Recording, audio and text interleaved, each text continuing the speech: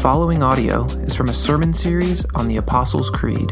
For more information about Sacred City Church, please visit scmoline.com. That in every way you are enriched in him, in all speech and all knowledge, even as the testimony about Christ was confirmed among you, so that you are not lacking in any gift, as you wait for the revealing of our Lord Jesus Christ, who will sustain you to the end, guiltless in the day of our Lord Jesus Christ.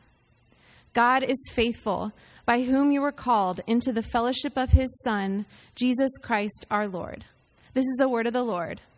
I don't know if you guys picked up on it, but at Sacred City Church, we're kind of into Jesus. Like, we think he's a big deal, right? Our songs are about him. The scripture is about him. The sermon is all about him. And really the apex of our Sunday morning is not necessarily here in the preaching of the word. It's when we come to the Lord's table and we believe that Jesus is present among his people, that we get to commune with him, and that Jesus Christ himself is part of us.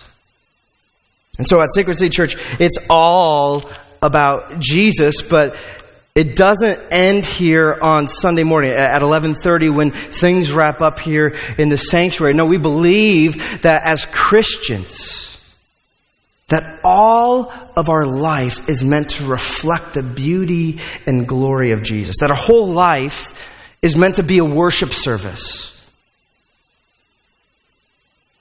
You see, that's actually what it means to be a Christian.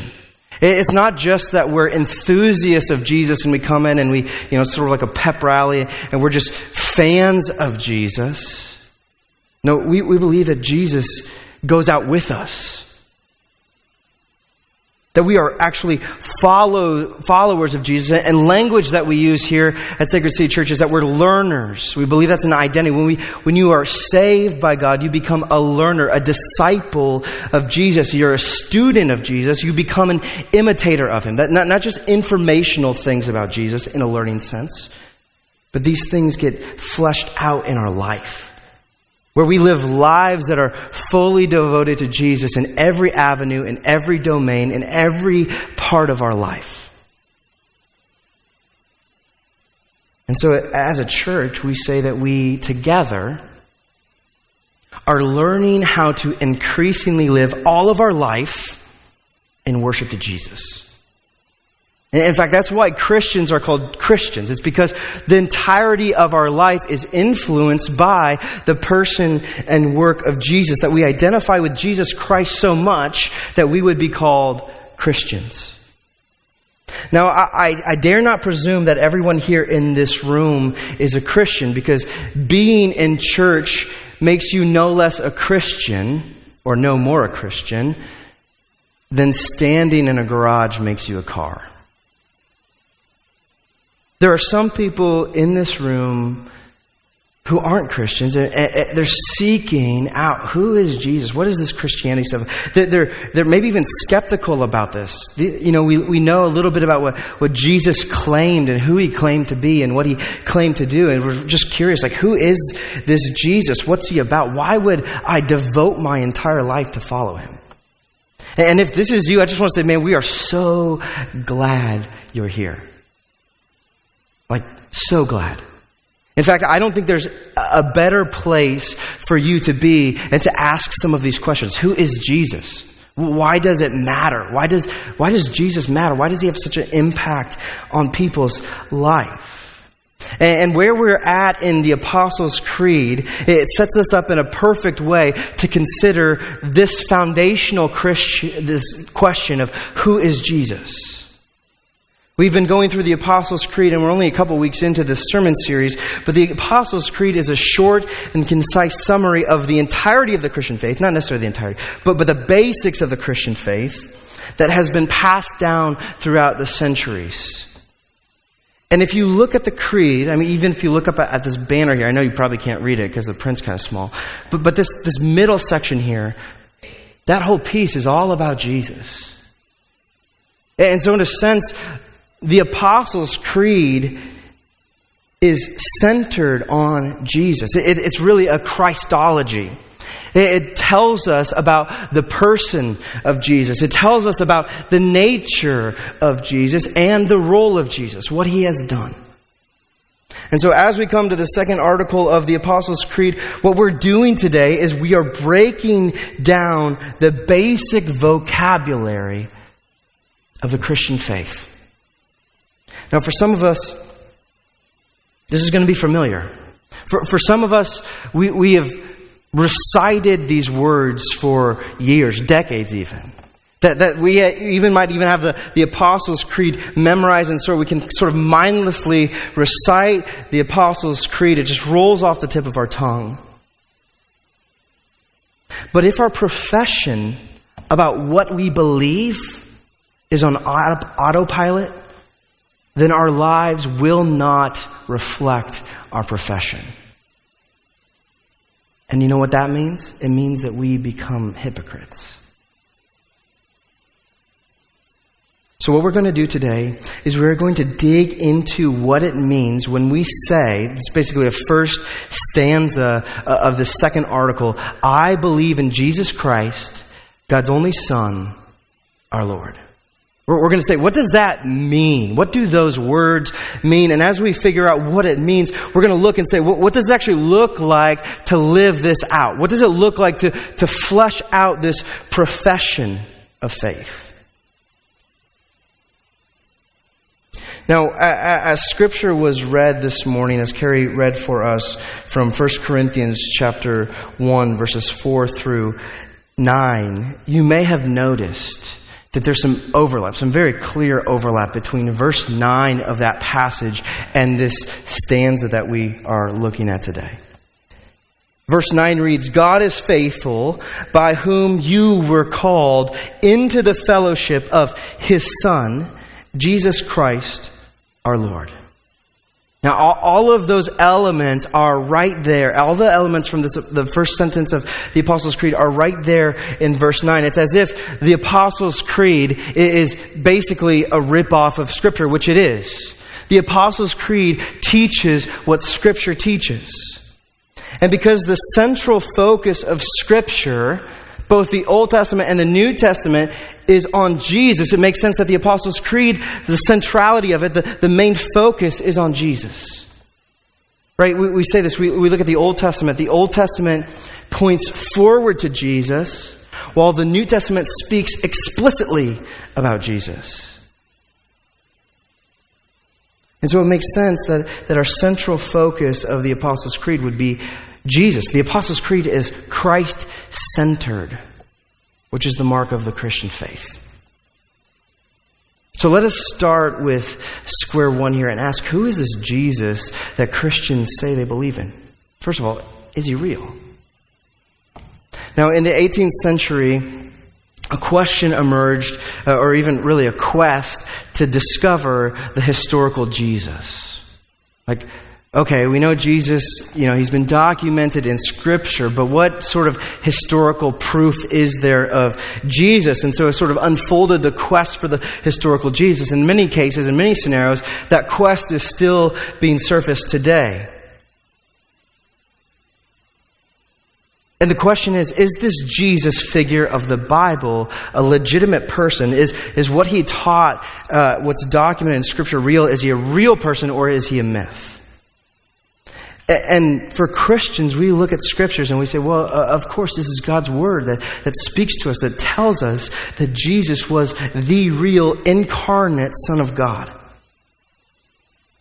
But there are also extra-biblical resources that validate this Christian belief. There are both Jewish and Greek historians who have validated and said, yes, this Jesus Christ was a real figure in history.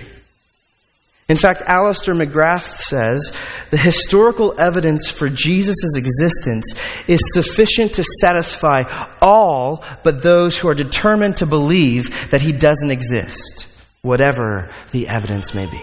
There is adequate support to say, yes, this Jesus is real. But the next question then is, if Jesus is real, then what's so special about this guy? Why is he unique? Why do Christians say, I believe in Jesus Christ? And we actually learn a lot about who Jesus is and the uniqueness of Jesus just in his name. The name Jesus is an Aramaic word or name that translates, if you were to use it in Hebrew, as Joshua, Yeshua. It's a name that means God saves. Now, there have been countless numbers of young men who have been named Joshua as sort of a nod to the fact that God saves, that he will save his people. But this name is significant in how it was given to Jesus. In Matthew chapter 1, verses 20 and 21,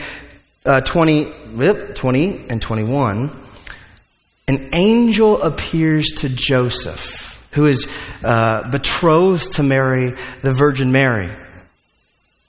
And an angel comes to Joseph, who will become Jesus' adoptive dad. Okay, and we'll kind of get more into what that all means next week. And this angel tells Joseph to give Jesus this name. He says, "You shall call his name Jesus, for he will save God's people from their sin." Now, I've named 3 kids to date, but not a single name that I've given my child has been appointed from heaven, right? For Mary and Joseph, it's kind of easy. They didn't have to flip through the baby books, didn't have to come up with a name. An angel said, "Hey, this is what you're going to name this child." And that means, that carries some significance. It's this heavenly appointed name reveals that Jesus is the Savior. It's not just that God will save his people, but that God will save his people through this man. And so we see, knowing this about Jesus, that he is the Savior, it means that he's more than just a good teacher, a good Jewish teacher. He's more than just a revolutionary thought leader. It means that Jesus is the Christ. Now, contrary to popular belief, Christ is not Jesus' last name. Do you know that? Like, there's no mailbox in Nazareth that has Christ, Jesus on it. In fact, when you look at verse 4 of this passage in Corinthians, it flips the order and calls him Christ Jesus. What this shows us is that the Christ is a title. The word Christ is a Greek word. I know we're doing a lot of, language stuff here today. Christ is a Greek word that is translated in Hebrew as Messiah. Now, this is significant because in the beginning of John's gospel, as Jesus is being introduced, Andrew, one of the disciples, comes to his brother and says, "We have found the Messiah." This is John 1, verse 41. Andrew says, "We have found the Messiah." And in parentheses, it says, "which means the Christ." Now, Andrew is bridging 2 worlds here, and we'll see here in a moment why this is significant. He's saying that Jesus is the Messiah. Messiah means anointed one. And we hear similar language to this, like in sports, right? You have the chosen one. You get the star athlete who comes down. And they're going to lead the franchise to a Super Bowl. It's the Antonio Brown of the Oakland Raiders. And you better get ready because football season's coming and all the Raiders injections are coming, guys. There's this chosen one. It's this idea that this person is appointed or is going to play a vital role in the ascension and success of an organization. That's kind of what there's kind of a parallel there to what we see in the Old Testament as the anointed one. Now, in the Old Testament, we see that there is an appointing or anointing of key leaders who were set apart by God for a certain role. And this anointing, it was literally an anointing, not a proverbial one, but a literal anointing with oil. And it was a visual representation that as the oil poured down over the head, down the person's body, it was a representation of God's blessing resting upon that person and anointing them for a specific task. Now listen, you're not going to get anointed to take out the trash. You're not going to anointed to change the oil in the car. These are specific, very special tasks that God was appointing these people for. And there were 3 main offices that were anointed for the service of God. And just really quickly, we see in the book of Exodus, Aaron, who is Moses' brother, is anointed, and his sons are anointed to serve as priests. Now, what do priests do? In the Old Testament, priests are mediators. They are people who help God's people connect to God through the offering of sacrifices. They're in service to God, connecting people to God. So that's the office of priest. Now, Samuel, in the book of Samuel, 1 Samuel, we see that Samuel anoints this young man named David to be the future king of Israel. He takes oil, pours it over his head, and he says that you are appointed. You will lead God's people as the king. And what does the king do? Well, the king serves as sort of the leader of God's people. They're the ones who command, who guides, and the people who protect the nation.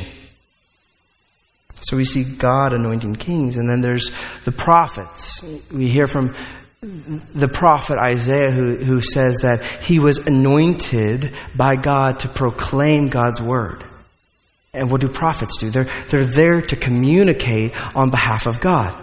And so this sense where Jesus is the anointed one, it's not that Jesus is one of many anointed ones, as we have seen throughout history, that Jesus is the anointed one. That God has been promising His people that one day He would send a deliverer who would fulfill every office that needed to be fulfilled. That Jesus would be the king who would lead God's people in an eternal kingdom. That Jesus would be the priest who would mediate between God and sinful humanity. He would be the prophet who would speak on behalf of God. And so now when Andrew, the disciples come and say, we have found the Messiah, we have found the anointed one, they're saying that Jesus, the one we've been waiting for. And listen, throughout Jewish history, the tension, the anticipation for this anointed one has been growing and growing and growing. It's been a promise that's been way back since the time of David. And finally, they see God is making good on His promise. That Jesus is here in the flesh. He is the anointed one. And J.I. Packer says that the title of Christ, when we call Jesus Christ, it expresses the claim that Jesus has fulfilled all 3 of these ministries. And Jesus didn't happen to fulfill these roles like it was some sort of coincidence that Jesus came and, oh, by the way, He kind of lines up here. No. These offices were created way back in the Old Testament to help us see the type of Savior, the type of person, the type of Christ that we needed specifically to point us to Jesus. And in fact, when we see Jesus as the fulfillment of these things, it's not easy to see how Jesus is the fulfillment of everything else in the Old Testament. That Jesus is the true and better everything. I mean, if you follow through the storyline of the Old Testament, you can see how this unfolds. That Jesus is the true and better Adam, who instead of compromising himself to sin and veering away from God, Jesus was faithful. Not only did He resist the temptation of the evil serpent, He crushed the head of the serpent. And instead of where Adam stole life and brought death to the living, Jesus brings life to the dying. Jesus is the true and better Abraham, who shows us what it looks like to trust God, who left his homeland, who left heaven to come down to earth, and by God's grace, He inherits the entire world. Jesus is the better Jonah. Now, we know Jonah got swallowed up by the whale or the fish or whatever you want to say. It's 3 days in darkness, right? We see the parallel. But listen, Jesus was the better Jonah who went to the city who hated him. Jesus went to Jerusalem knowing that he would be crucified outside of the city, that he would be rejected, and he goes and he proclaims salvation so that many would be saved. Jesus is the better Moses, who absorbs the wrath of God upon himself to free God's people from slavery and lead them to the promised land. See, when you see Jesus for who he is, that's how you read the scriptures. Right? The Old Testament, and Jesus actually told us on the road to Emmaus after his resurrection, all of the prophets are pointing forward to me. Right? Jesus helps us go back and reinterpret everything in the Old Testament. So as Christians, we're not saying, that Old Testament's old news. We don't need that. No. For Christians, the Old Testament is cherished. It's how we know Jesus is who he says he is, because it's all pointing forward to him. Every story, I love this, in the Jesus Storybook Bible, I've read this Bible with my kids probably like 20 times in the last 5 years. It says every story whispers his name. You realize that? The story of Jesus doesn't begin in Matthew chapter 1. The story of Jesus begins on page 1 of the Bible.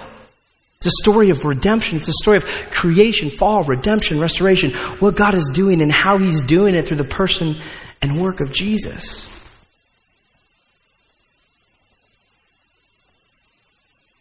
And so when we look at Jesus, we say, yes, he is the Christ. He's the one that all Scripture points forward to, that Jesus is the true and better prophet, priest, and king. He is the fulfillment of Scripture.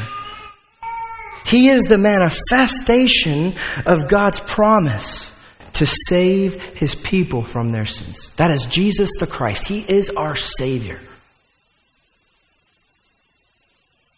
Now it's interesting though, because there are places in the Old Testament and Isaiah 45 that says, only God can save his people. Now, with Moses, when he's leading the people out of Egyptian slavery into the promised land, it's not Moses who's saving God's people, it's God who's saving God's people.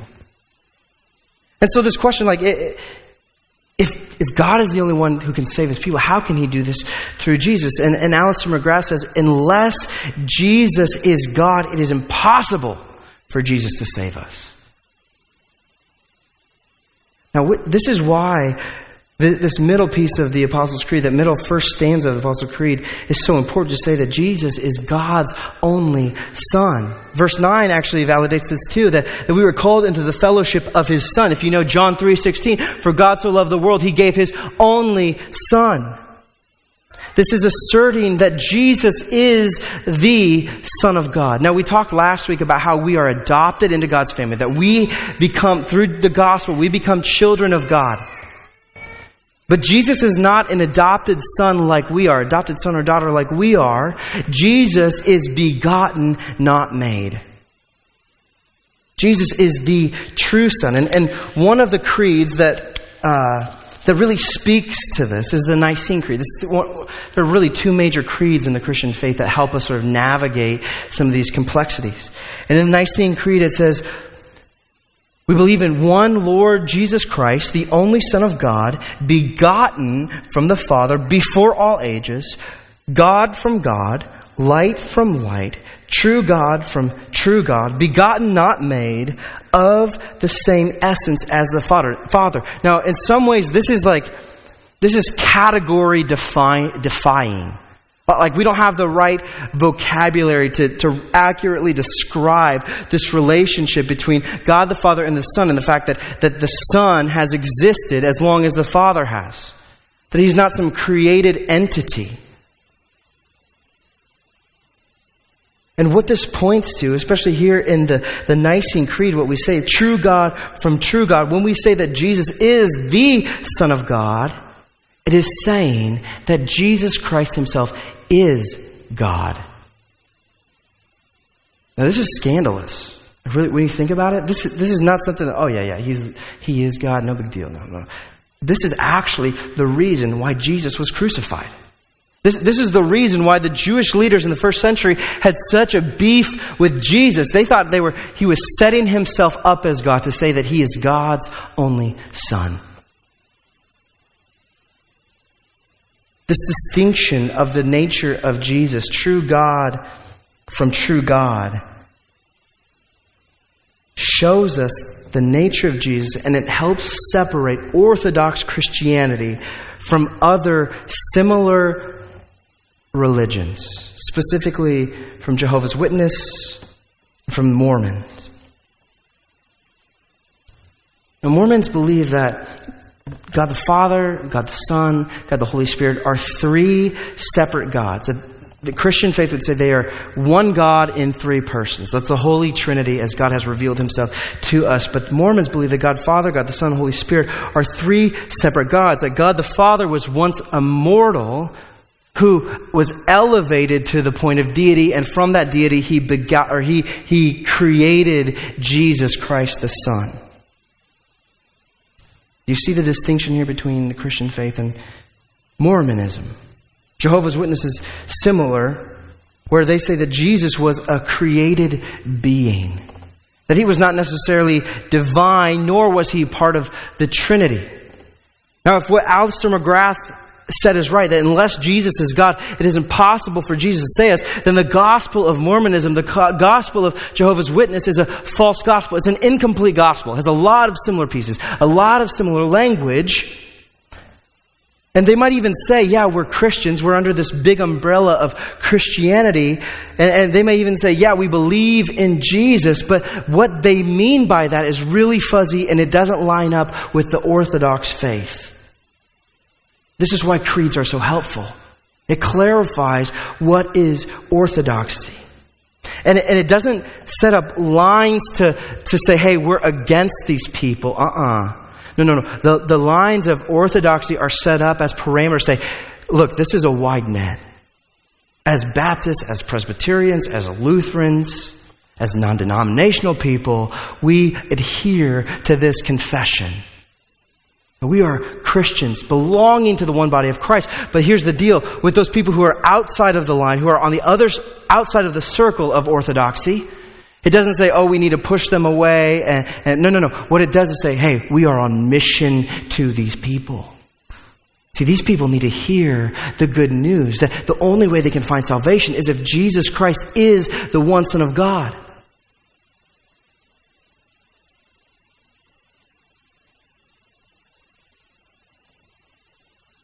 So if you know Jehovah's Witnesses, if you know Mormons, you ought to have the disposition of, listen, we're not lining up here with our profession. Man, I love you, and I would love to see you come to know who the real Jesus is.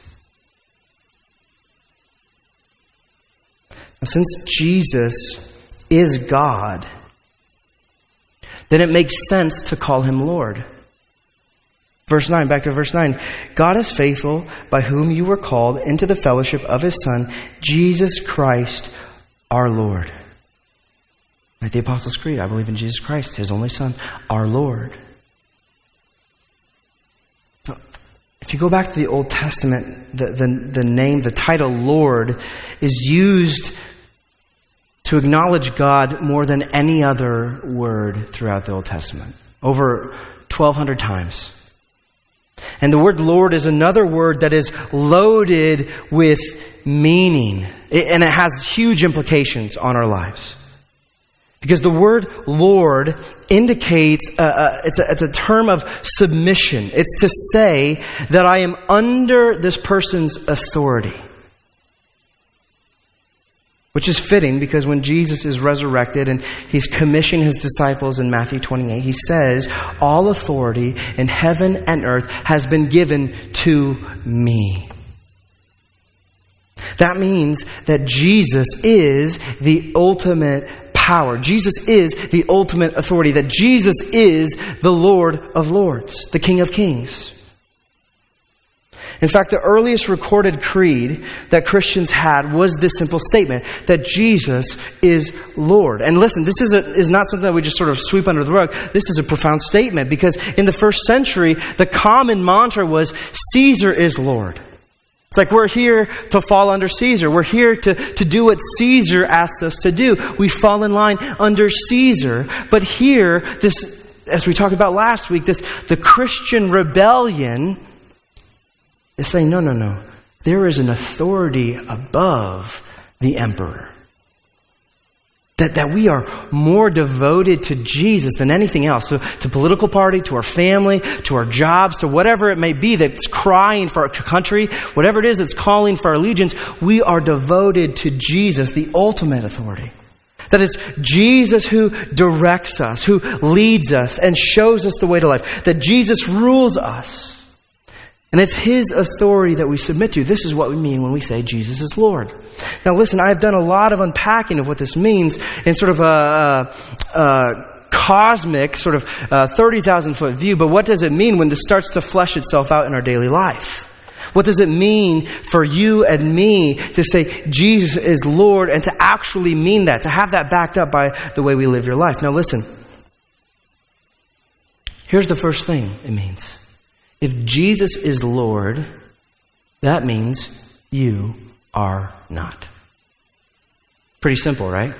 Like there's only one driver's seat in your car. That Jesus is Lord, I am not. Now this is both a confrontational statement, but it's also deeply comforting when you really understand it. It's kind of like a jolt and an embrace at the same time. It's confrontational because Jesus is claiming the driver's seat of our life. That all of our life is lived in submission to not just like the spiritual things, not just the moral pieces, but all of our life is devoted to Jesus. He gets the driver's seat and there's no co-piloting. It's not like we're trading on and off, like, Jesus, you take this 30-minute stint, I'll take the next 30-minute stint, and we'll just kind of split it up like that. There's no co-piloting in the Christian faith because Jesus is Lord. When you say, I believe in Jesus Christ, my Lord, you're saying, I am sliding over to let Jesus take the wheel. That's cheesy. I shouldn't have said that. I'm going to take a drink and collect my thoughts.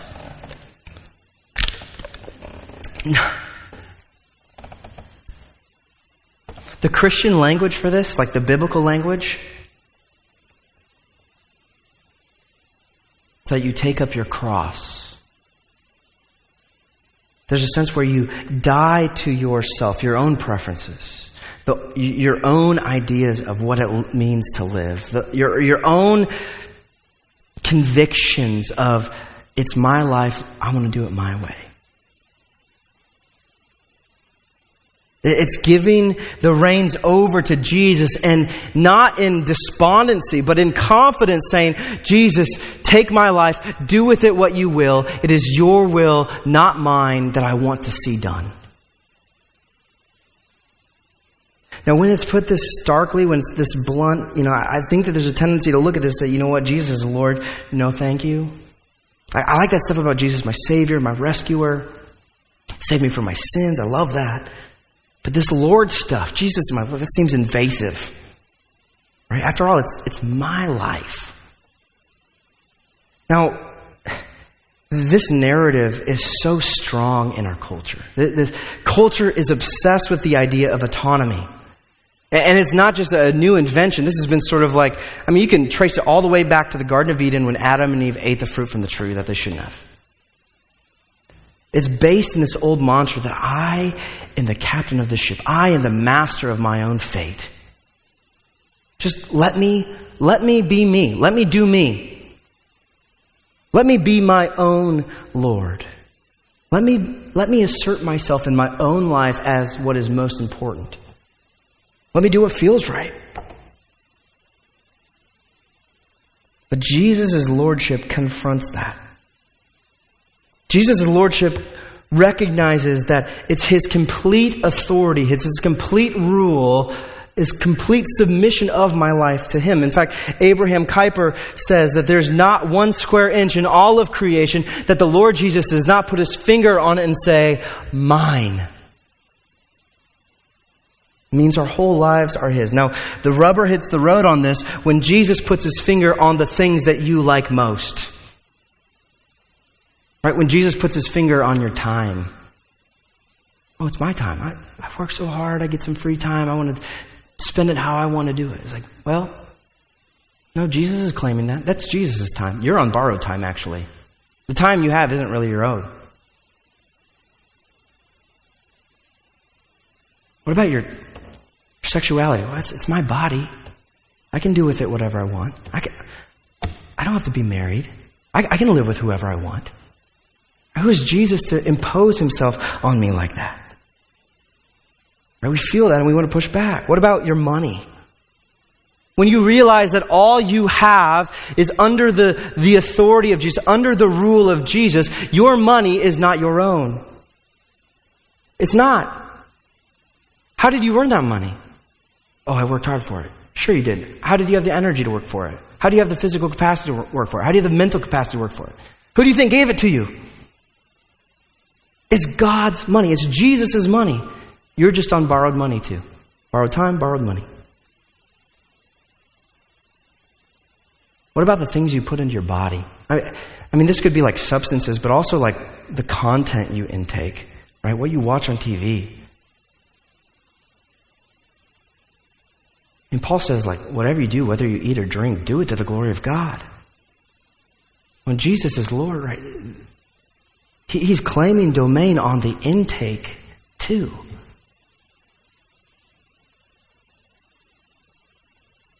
What about the priorities in your life? Oh man, I really, family time is super important. I just got to protect that. Work time, super important. I got to make a living. I got to keep growing forward. And that's true. Yeah, love your family well. I mean, that's part of living out the Christian life. Husbands, love your wives. Husbands, be good fathers. But when that stuff overshadows the graces that God gives us of living in community, of having a robust relationship with brothers and sisters in the faith, of living life in community and on mission together, Jesus is claiming that's mine. Your life is mine. Your Sunday mornings are mine. And we fight this. We do. I fight this. It's not just you. Maybe you're feeling convicted. I don't know. But we all fight this. Because the default is, I like the idea of Jesus as my Savior, but I don't want Him to get too pushy with me. I don't want Him to be claiming all of the pieces of my life. I don't necessarily want Him to be my Lord. And it's in this soil of dysfunction that American Christianity is rooted in. Do you realize that? Like the general state of Christian evangelism. No. Somebody help me. Christian evangelicalism, there we go, is this idea that I can have my life the way I want it, and Jesus is this like side piece. That I can live the way that I want and just sprinkle in a little bit of Jesus, and then that's what the Christian life looks like. But if you understand Scripture, if you understand the fact that Jesus Christ is Lord, you understand that this is unbiblical. Like in a lot of ways, the American church is unbiblical unless we're actually living like Jesus is the Lord and Christ of our lives. John Frame says, you cannot embrace Jesus as Savior without embracing Him as Lord. In other words, there is no good news for you that your sins are forgiven, that you've been saved from your sin until you are able to surrender to Jesus as Lord. That you can say, yeah, Jesus is my Savior and He's my Lord. In fact, that's one of the first things that Peter announced in the book of Acts, that God has set Jesus up as Lord and as Christ, as King and as Savior. And the Christian life is increasingly submitting and surrendering our lives to Jesus. Because here's the thing, when you come to faith, you don't do that perfectly. Nobody does it perfectly. You'd be walking with the Lord for 50, 60, 70 years. There's still parts of your life that in some sense are withheld from Jesus. And so the Christian life is giving over our lives daily and surrendering to Jesus. And in that sense, as we're surrendered to Jesus, we are deployed to serve Him. Now that's the confrontation of the piece. I hope maybe you're confronted. But there's also comfort. There's so much comfort in this reality of having Jesus as Lord. And as I got thinking about it, I don't think there's any place that better sums it up than the first question of the Heidelberg Catechism. And then the question goes like this. What is your only comfort in life and in death? You want to know what the answer is? The answer is, my only comfort in life and death is that I am not my own, but belong with body and soul, both in life and in death, to my faithful Savior, Jesus Christ. He has fully paid for all my sins with His precious blood and has set me free from all the power of the devil. He also preserves me in such a way that without the will of my heavenly Father, not a hair can fall from my head. Indeed, all things must work together for my salvation. Amen? Therefore, by His Holy Spirit, He also assures me of eternal life and makes me heartily willing and ready from now on to live for Him. Oh, what a deep comfort. Do you see the comfort in this answer? It starts out, look at what, Jesus is my Lord. I'm not my own, but belong completely to Jesus. But look at what Jesus has done. He has paid for your sins with His own blood. Jesus is the true and better priest who doesn't just lay down a sacrifice on the altar and cut it and slit its throat and let that be the sacrifice. No, Jesus is the sacrifice who Himself gets on the altar. That it's His own blood that pardons you from your sin. He's the priest who makes us right with God forever. That from now on there's no more need for sacrifices. That Jesus was sufficient. He has fully paid for all my sins with His precious blood. And it says, He has set me free. Now, Jesus is the King who frees us from the tyranny of the devil. He is the defender and protector and conqueror. Now, this is the difference between knowing Jesus as King and sort of separating Him from the other worldly, earthly kings that we might know. An earthly king comes and asserts his will by force and power. Jesus is the King who comes not to assert His power, but to win us over through His service. Jesus is the servant King who comes and He assumes the lowliest position. Jesus is the servant King who on the night that He was betrayed, He got down on His knees and washed His disciples' feet, doing something that only the lowest of servants would do. And in this, we see that Jesus is not just a King that's domineering, but He's a King who comes for our good. He comes to preserve us and protect us and to lead us. In verse 8 of 1 Corinthians, he says that He sustains us to flourish. That's the type of King Jesus is. He is a true and better King that Israel never had. He's a King of our lives. And for the Christian, the lordship, the kingship of Jesus isn't this rigid, oppressive claim. No, this is something we celebrate because we see Jesus is a good King. There's a modern hymn called Christ Alone. And in this song we sing, till He returns, till Jesus returns or calls me home, Jesus commands my destiny. It's something we celebrate. And the good news is inside of this, because who here really knows how to navigate life with all its complexities? Right? Who here really knows what you're doing? Everybody's faking it till you make it. Right? I saw a sign, or I saw a social media picture the other day. It says, life is like chess. I don't know how to play chess. See, in steps Jesus, who, by the way, is the designer and originator of life, who knows how life works best. And He said, hey, I'm going to give you command. I'm going to guide you to life. Because when we do life our own way, it only compounds the brokenness.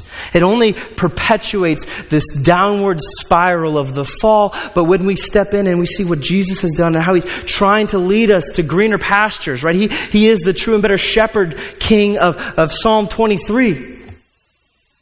That Jesus enriches our life by the way He leads us. And finally, Jesus is the prophet who not only speaks the words of eternal life, Jesus Himself is the word of eternal life. That Jesus is the way, the truth, and the life. No one comes to the Father. Nobody gets to that enriched life except through Him. And when you see what Jesus has done, we're willing, we're ready, just like the Heidelberg Catechism said, He makes me heartily willing and ready from now on to live for Him. And this is not moralism. There's a difference between Christianity and moralism. Moralism says, obey and you'll be saved. Christianity says, you have been saved, therefore obey. Because you've been loved, you listen to the voice of the Father. Because Jesus showed us His love first. He laid down His whole life for us. How can we not reciprocate with a love that gives our own lives in response? I know I'm coming up on time. I think I can't read that clock from here. But I have one last thing that I want to lay before you.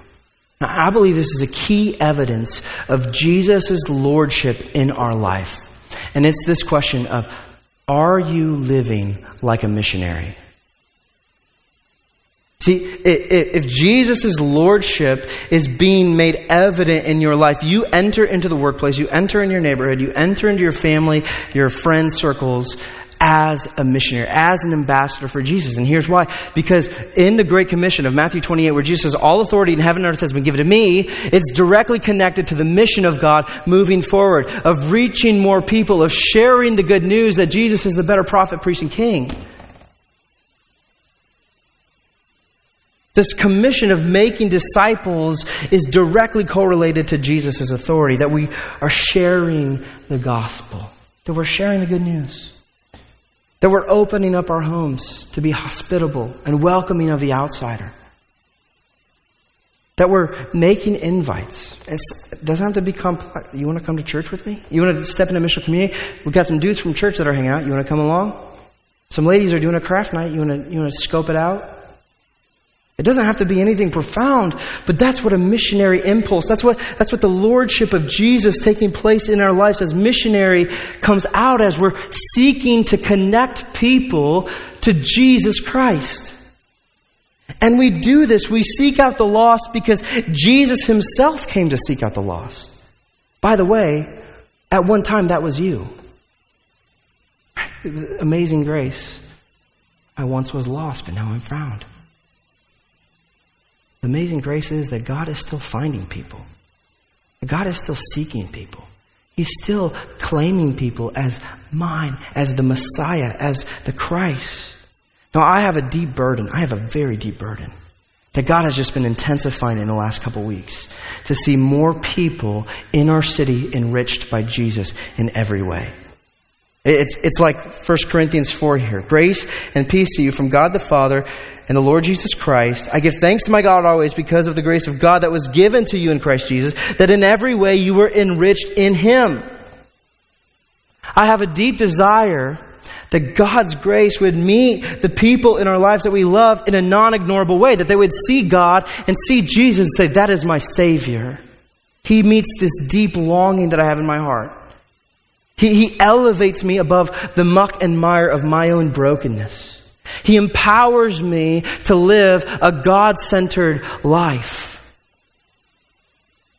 My desire is to see more and more of our friends, our family, our coworkers, our neighbors come to the Lord's table with us every Sunday.